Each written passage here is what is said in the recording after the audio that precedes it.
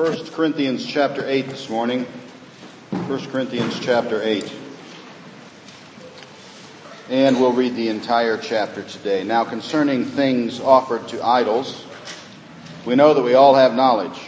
Knowledge puffs up, but love edifies. And if anyone thinks that he knows anything, he knows nothing yet as he ought to know. But if anyone loves God, this one is known by him.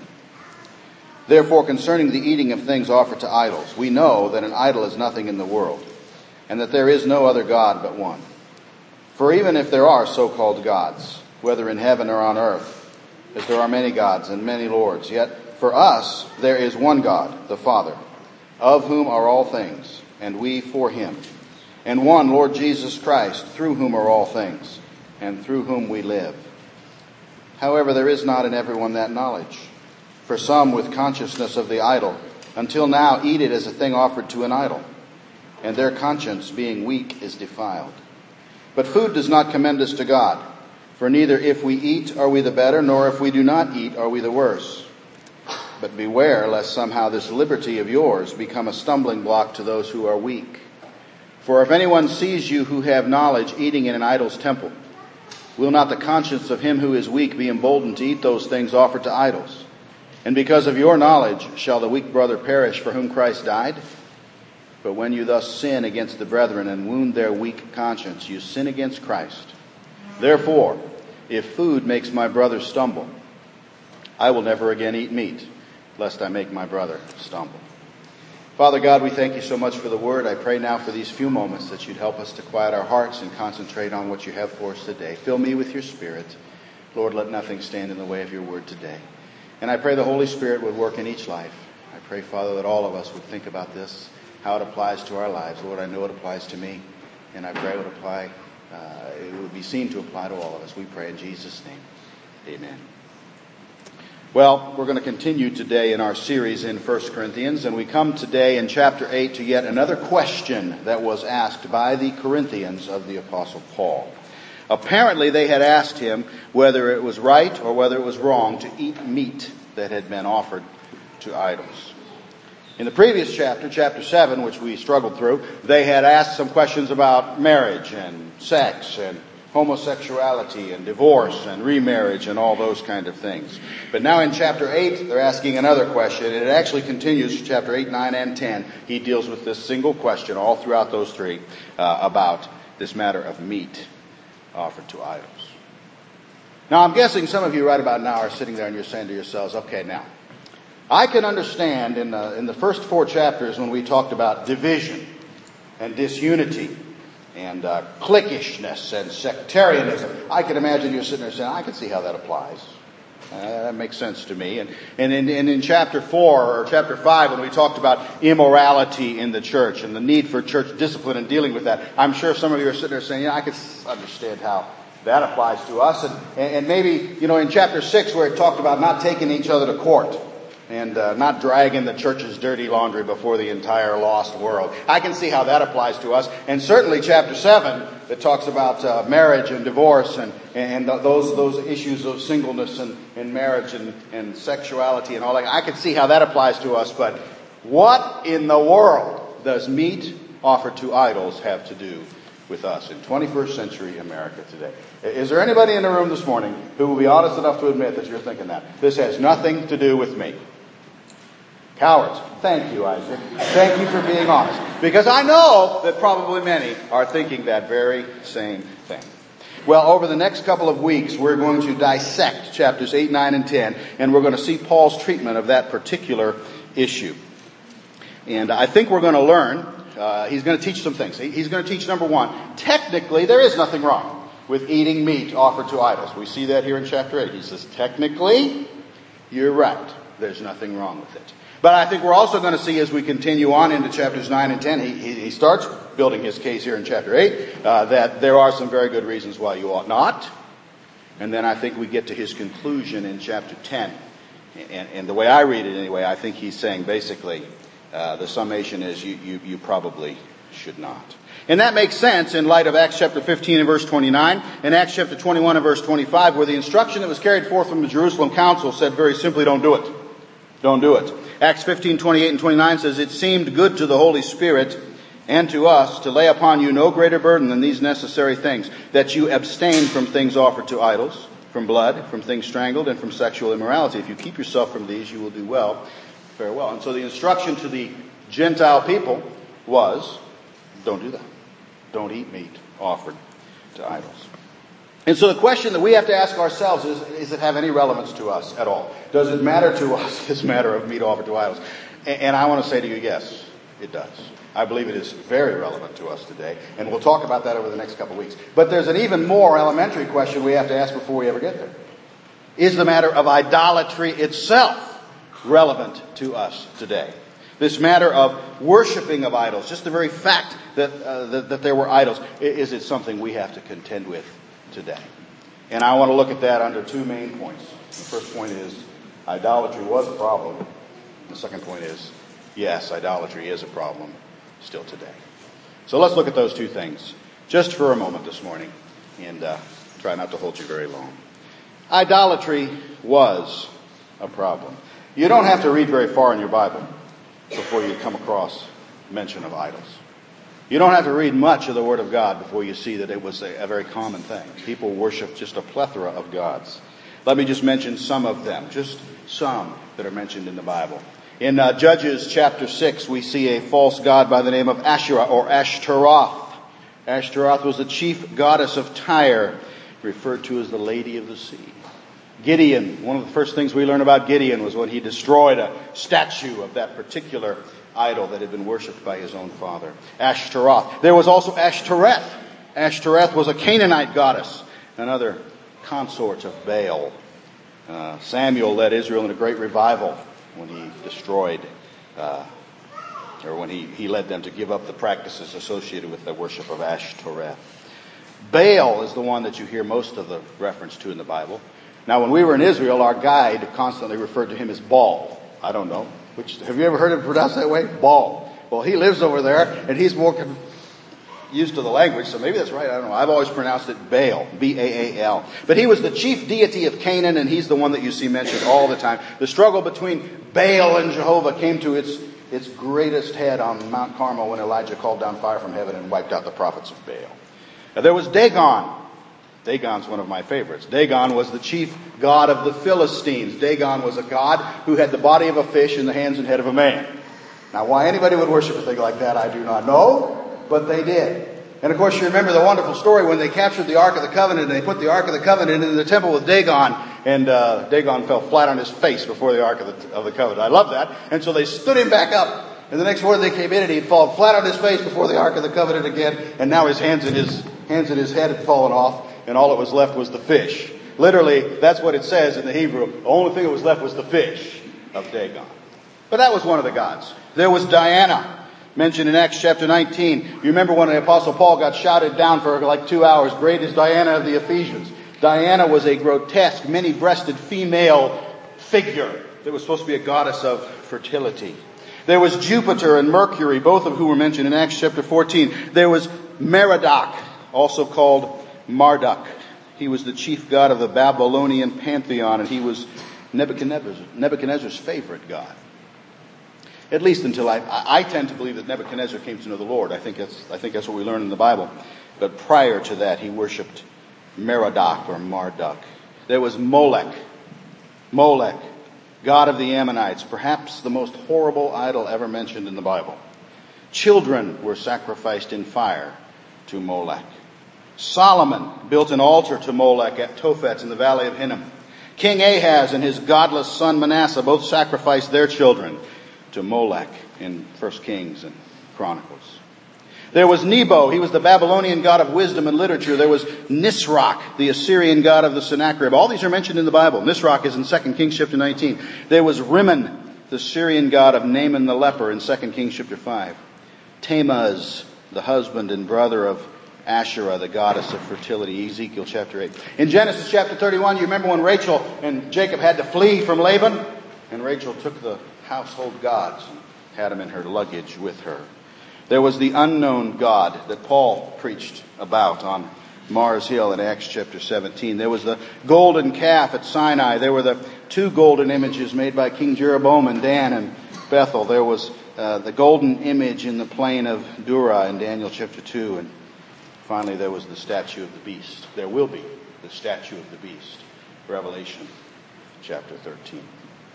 So all throughout the Bible, and certainly all throughout Bible times, idolatry was a problem. There's no question about it.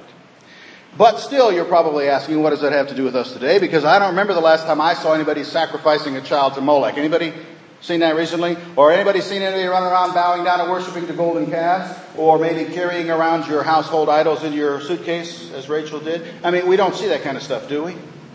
And so we could ask the question, is idolatry still a problem? But the answer is yes. Idolatry was a problem, and idolatry is a problem. I think it is just as real a problem today as then. Our idols just have different names. And they just look slightly differently. Idolatry is, after all, simply substituting something in the place of God, is it not? God said in His very first commandment of the Ten Commandments, He said, I am the Lord your God, who brought you out of the land of Egypt, out of the house of bondage. You shall have no other gods before me. The second commandment makes it even more plain. He says, you shall not make for yourself a carved image, any likeness of anything that is in heaven above, or that is in the earth beneath, or that is in the water under the earth. You shall not bow down to them or serve them. For I, the Lord your God, am a jealous God, visiting the iniquity of the fathers upon the children to the third and fourth generations of those who hate me, but showing mercy to thousands, to those who love me and keep my commandments. Now, in the truest sense, we would have to say that idol worship involves some image, right? It is the worship of some image, something that takes the physical form of some false deity, just as we mentioned a minute ago. Jeroboam, golden calves. Dagon, a fish with hands and face of a man. You know, all that physical form. But I would suggest today that I don't think we stretch the truth to say an idol doesn't necessarily have to be something that's physical.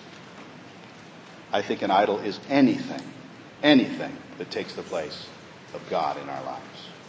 So let's consider some of the idols that folks in Randolph might struggle with today, or Rootstown, or wherever you happen to be from. Some of the idols. Some folks struggle with the idol of wealth, do they not? Wealth. Some people simply worship the dollar. Some people's lives revolve around the accumulation of more. I read a quote. I thought it was interesting. It said, there is something perverse about more than enough. When we have more, it is never enough. It is always somewhere out there, just out of reach. The more we acquire, the more elusive enough becomes. Isn't that the truth? And yet some folks just simply can't get enough. They must have more. And wealth becomes an idol. Now, don't get me wrong. There's nothing wrong with wealth. I'd like to have a little bit more of it myself. And the fact is, some of the great people of the Bible were wealthy. Abraham was an extremely wealthy man, as were all of the patriarchs. Job, extremely wealthy man. Some say that Job was really on the level in his day of being a king. David and Solomon, the kings of Israel, both wealthy. Solomon, so much so that the Bible even says none had been as wealthy as him before or since. Some of us stood just a couple of weeks ago in a garden, believed to have been the garden of Joseph of Arimathea. Underneath of that garden there is a cistern that holds, what did they say, 250,000 gallons of water, something like that. It's the fourth largest cistern in all of Israel. And it was Joseph of Arimathea's garden. He was a rich guy. And the Bible does not say that there is anything wrong with wealth at all. And as a matter of fact, I'm convinced that all of us would be more wealthy if we'd simply take God at His word. You know Malachi chapter 3? Malachi chapter 3 says, bring all the tithes into the storehouse that there may be food in my house, and try me now in this, says the Lord of hosts, if I will not open for you the windows of heaven and pour out for you such blessing that there will not be room enough to receive it. I believe if we would get a hold of that verse and take God at His word. He says, try me now. He says, prove me now. He says, I dare you to trust me in this matter. I believe we'd have more wealth. Now, I'm not preaching a health and wealth gospel. Don't get confused. But I do believe it's a principle in the Bible that we would see more if we would take God at His word. So I'm not saying that wealth is wrong, but when the accumulation of wealth takes the place of God in our life, it's an idol. Is it not? It's an idol. 1 Timothy chapter 6, for the love of money is the root of all kinds of evil, for which some have strayed from the faith in their greediness and pierced themselves through with many sorrows. Jesus gave an illustration of this. Luke chapter 12, when he told about the rich fool, you can read about that. The rich fool who his whole life was about accumulating more and more things until finally his life was over. And God said, thou fool, whose is it going to be now? And so wealth can be an idol that some struggle with today. I think health can be an idol that some struggle with today. Paul said bodily exercise is a good thing. He said it this way: bodily exercise profits a little, but godliness is profitable for all things, having promise of the life that now is and of that which is to come. And so when the pursuit of bodily health becomes something that takes the place of God in our life, even that can be an idol. I think some people have trouble with the idol of family. Family. And now some of you are going to get mad at me now. But this is what the Bible says. All I can do is tell you what the Bible says. Jesus said, family must not come before him. Isn't that what he said in Luke chapter 14? If anyone comes to me and does not hate his father and mother, wife and children, brothers and sisters, yes, and his own life also, he cannot be my disciple. That's one of the harshest statements Jesus ever made in the Bible. But isn't that what he's saying? Family cannot come before me. Nothing comes before me. And yet in our culture, family oftentimes trumps God. Does it not? Family activities trump God activities much of the time. And remember our definition: anything that takes the place of God can be an idol. So our public school says to parents, Sundays are for fun and sports and not for God. And so we listen to the public school. Parents say, okay. Our kids say to their parents, there are so many fun things to do on Sundays. It's the only day we have to play. Let's not bother with church. And parents say, okay. And so family becomes an idol. And the thing is, we listen to everybody but God.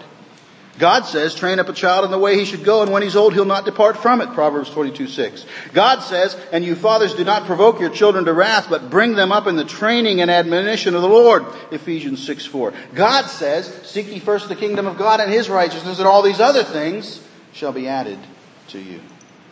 Why can't we just believe God when he tells us if we just give our kids to him, raise them his way, it's all going to work out the way he wants it to?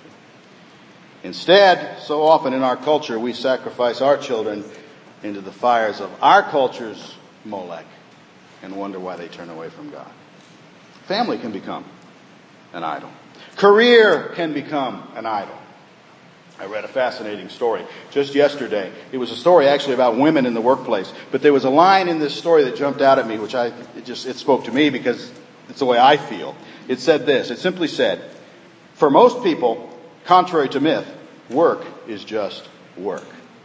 And this was an article about careers and people who are striving to get ahead and how people love their careers. And this person said, for most people, work is just work. And I thought, amen.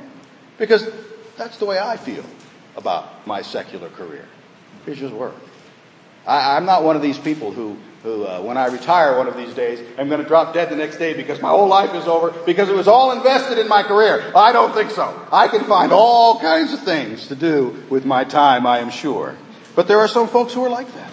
Some folks who their career is their idol, and they invest everything into that. I have a friend who was telling me one time about how he had a particular job. I don't remember where he worked, but he got fired. He got laid off from the job. And as he was sitting across the desk from his boss, and his boss was giving him this bad news, he was trying to explain to him how the company just could not live without him. And he was trying to say to them, look what all I do here. Look, how are you going to get along without me? And his boss looked at him and says, if I had a bucket of water next to this desk, and I were to put my hand into that bucket of water, and pull my hand back out of that bucket of water, you'd never know my hand had been in that bucket of water. And he said, that's exactly how it's going to be when you leave. Oh. That had to just pierce. And yet it's true with all of us, is it not? We invest our life in our career. When our career's over, it keeps right on going. What did we do? What did we accomplish? It ought not to be our idol. The whole world thought that the Apple Computer Company would drop dead when Steve Jobs was no longer there. Steve Jobs has been in the grave for how long now? And it marches right on, as if he had never been. Career can be an idol. And then one more I'll mention, and then I'm sure you can think of others, but pleasure can be an idol. Pleasure. Paul said to Timothy, know this, that in the last days perilous times will come. For men will be lovers of themselves, lovers of money, boasters, proud, blasphemers, disobedient to parents, unthankful, unholy, unloving, unforgiving, slanderers, without self-control, brutal, despisers of good, traitors, headstrong, haughty, lovers of pleasure rather than lovers of God. 2 Timothy chapter 3. Boy, that reads like the Record Courier, does it not? Every time I read that verse, I think how appropriate that is to our day. And to many in our society, one of the idols that they struggle with is pleasure. Given the opportunity to worship the Lord, serve the Lord, or do something fun. I think worshiping the Lord is fun, but others would say either fun. They'll choose the fun. I like golf. I happen to stink at golf, but I like golf. Those of you who dare to come out for our Pastor's Masters in a couple of weeks will just find out how bad I stink at golf. But the fact is, on the Lord's Day, when it's time to worship, I need to do that instead. There are those who say that they can worship God on the golf course. I heard a preacher one time, he was talking to a guy, and the guy said that to him. He says, "You know, preacher, I don't need to be in church on Sunday morning. I can worship God just as well on the golf course." And the preacher said, "You're right, you can, but you won't." And that's the truth. You won't. And so all of these are just examples. I don't mean to froth them out, and I don't mean to make anybody feel bad this morning. I'm just trying to make a point. Do you get the point? Idolatry is just as alive and well today as it was in the Old Testament and the New Testament in Bible times. Idolatry was a problem, and idolatry is a problem. So let me make 3 statements of application, and I'll be done very, very quickly. 3 statements. Number 1, idolatry is not something that we grow out of, but rather something that we fall into. Think about this for a minute. Idolatry is not something we grow out of, but rather something we fall into. There is a thought amongst people of our day. It's probably been a thought of people of every age, but certainly we believe it today, that we are somehow more advanced than those who have gone before. Isn't that kind of the thought that people have? That we are more advanced than people who go before. If you want to have a good check on that, go to some place like we just went to Israel, or some ancient place that has millennia of history behind it. And you'll be convinced very, very quickly that we're not that much more advanced than anybody else. Those who have gone before were easily as advanced as us, I think. Well, on the spiritual side of that discussion lies the belief that we're somehow too advanced to practice idolatry, right? That's something primitive people do. That's something cave people used to do. And we're advanced. We wouldn't do that. We've outgrown that tendency. But you know what? According to the Bible, that is exactly the opposite of the truth. Idolatry is something that the pure and spiritual fall into. It's not something that people start out at. Let me read you a quote. "We do not find in the Old Testament an ascending from idolatry to the pure worship of God, but rather a people possessing a pure worship and a spiritual theology, constantly fighting through the medium of divinely raised spiritual leaders, religious seductions, which nevertheless often claim the mass of the people." Listen to this sentence. "Idolatry is a declension from the norm, not an earlier stage, gradually and with difficulty superseded." Did you get that? That's an interesting thought. We need to meditate on that. Idolatry is a declension from the norm, not an earlier stage, gradually and with difficulty superseded. Paul talked about this, did he not, in Romans chapter 1. Flip over there for just a second if you want to follow along. Romans chapter 1. Just read a few verses here, and you'll see that he talked about this very thing. Starting in verse number 18. Romans chapter 1 verse 18, "The wrath of God is revealed from heaven against all ungodliness and unrighteousness of men, who suppress the truth in righteousness, because what may be known of God is manifest in them, for God has shown it to them. For since the creation of the world, his invisible attributes are clearly seen, being understood by the things that are made, even his eternal power and Godhead, so that they are without excuse, because although they knew God, they did not glorify him as God, nor were thankful, but became futile in their thoughts, and their foolish hearts were darkened. Professing to be wise, they became fools." Romans chapter 1 is all about the slow slide of mankind into sin. And notice they knew God in the first place. Notice it didn't start with them being primitive and already being in idolatry and coming. It was the exact opposite. They knew God and slid into this matter of idolatry. So idolatry is not something primitive people practice and grow out of. It's something spiritual people can fall into if they're not careful. You remember our earlier discussion about all the different idols? Do you remember the discussion of Molech? Do you remember how we described Molech? Listen to what it says. It says, Molech, the god of the Ammonites, and the most horrible idol in the scriptures. Children were sacrificed to this Semitic deity. Solomon built an altar to Molech at Tophet in the valley of Hinnom. Later, both King Ahaz and his godless grandson Manasseh sacrificed their children to this blood-demanding idol. Did you pick up anything weird in that particular definition? Did you hear the name Solomon in there? Solomon. Did you think about that? Solomon built an altar to Molech. Solomon, the godly son of David.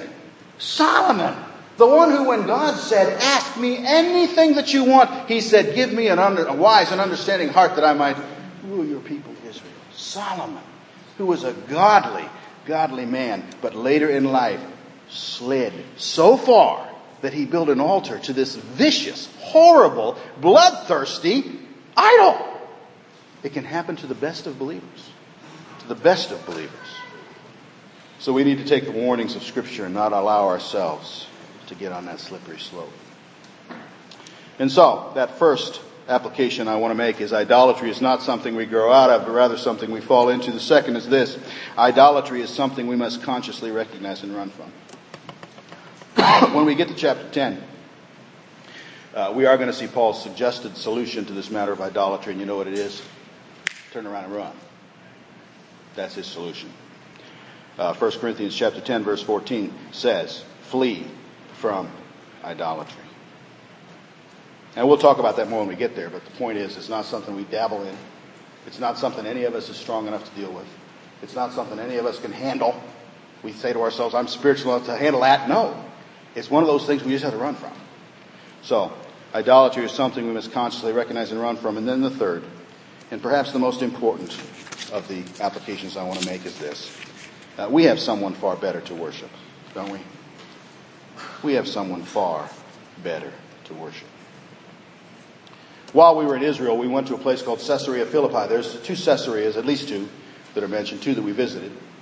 One is Caesarea Maritime, or Caesarea on the sea. It's right on the Mediterranean. The other is Caesarea Philippi, which is the far north of the country. Been there 3 times now, and every time I think, this is just an ugly place. There's nothing to see there. It's kind of disgusting. This time, for the first time ever, our guide kind of gave it some context to me. Because something happened at Caesarea Philippi, and it's described in Matthew chapter 16, and it's when Jesus took the disciples to Caesarea Philippi, and as he was there with them, he said, who do men say that I am? And they said, well, you're one of the prophets or something. He said, who do you say that I am? And Peter, in his famous declaration, said, thou art the Christ, the Son of the living God. Well, at Caesarea Philippi, there's really only one thing that they ever take you to see, and it's a false temple. It's a temple to the false god, Pan, which is still there. And so you see the ruins of this temple, and you think about Pan, and you study what happened there, and it was a place, all kinds of ritual prostitution and disgusting behavior that took place in the worship of Pan. And the question has to be, why in the world would Jesus take his disciples to that place? Ever. But then think about what he did. He took them to that place. He sat them down in the midst of all that and said, who do men say that I am? Who do you say that I am? And I think what Jesus was doing was saying, who are you going to worship? Are you going to worship the false gods, or are you going to worship the real God? Now, there are idols in the world. Who are you going to worship? And of course their answer was, you, Lord. Look at our text. I'm at the very last part of my message, and I'm finally going to tell you what our text is. Chapter 8, verse number 6. That's the verse I'm looking at today, and I'm thinking about through this. For us there is one God, the Father, of whom are all things, and we for him, and one Lord Jesus Christ, through whom are all things, and through whom we live. I think we need to worship the Savior. No matter what idols there are in the world, we need to worship the Savior. For in him we live, in him we move, and in him we have our being. Well, that's just some introduction, because we'll talk about this more as we go through the next few chapters. Chapters 8, 9, and 10. But I wanted to deal with that one particular thought. Idolatry. And so I wonder this morning in closing, what about you? What about you? Some of us this morning might be on that slippery slope. Some of us might be sliding down into idolatry. There might be something, anything. Maybe it's one of the things I mentioned. Maybe it's something else that has somehow managed to get higher in your life than God. Is God first? That's the question we need to ask ourselves. And the solution is twofold. If there is something like that in our life, we need to first of all see it. Recognize the idol for the evil it is. If somebody was up here right now sacrificing a child on the altar to Molech, we would all be appalled and astonished, and we would think how evil it is. And yet, if I'm reading my Bible right, every idol is just that evil. So we need to see it, recognize it for what it is, and then we need to flee it. You know, there's nothing to think about here. Every Lord's Day we give an invitation. There's nothing to think about here. If there's something in our lives that is an idol, we need to see it and we need to flee it immediately. Nothing to think about. Just give it up. Just give it up. And I guarantee you that you will never regret turning from that and turning to the one true God.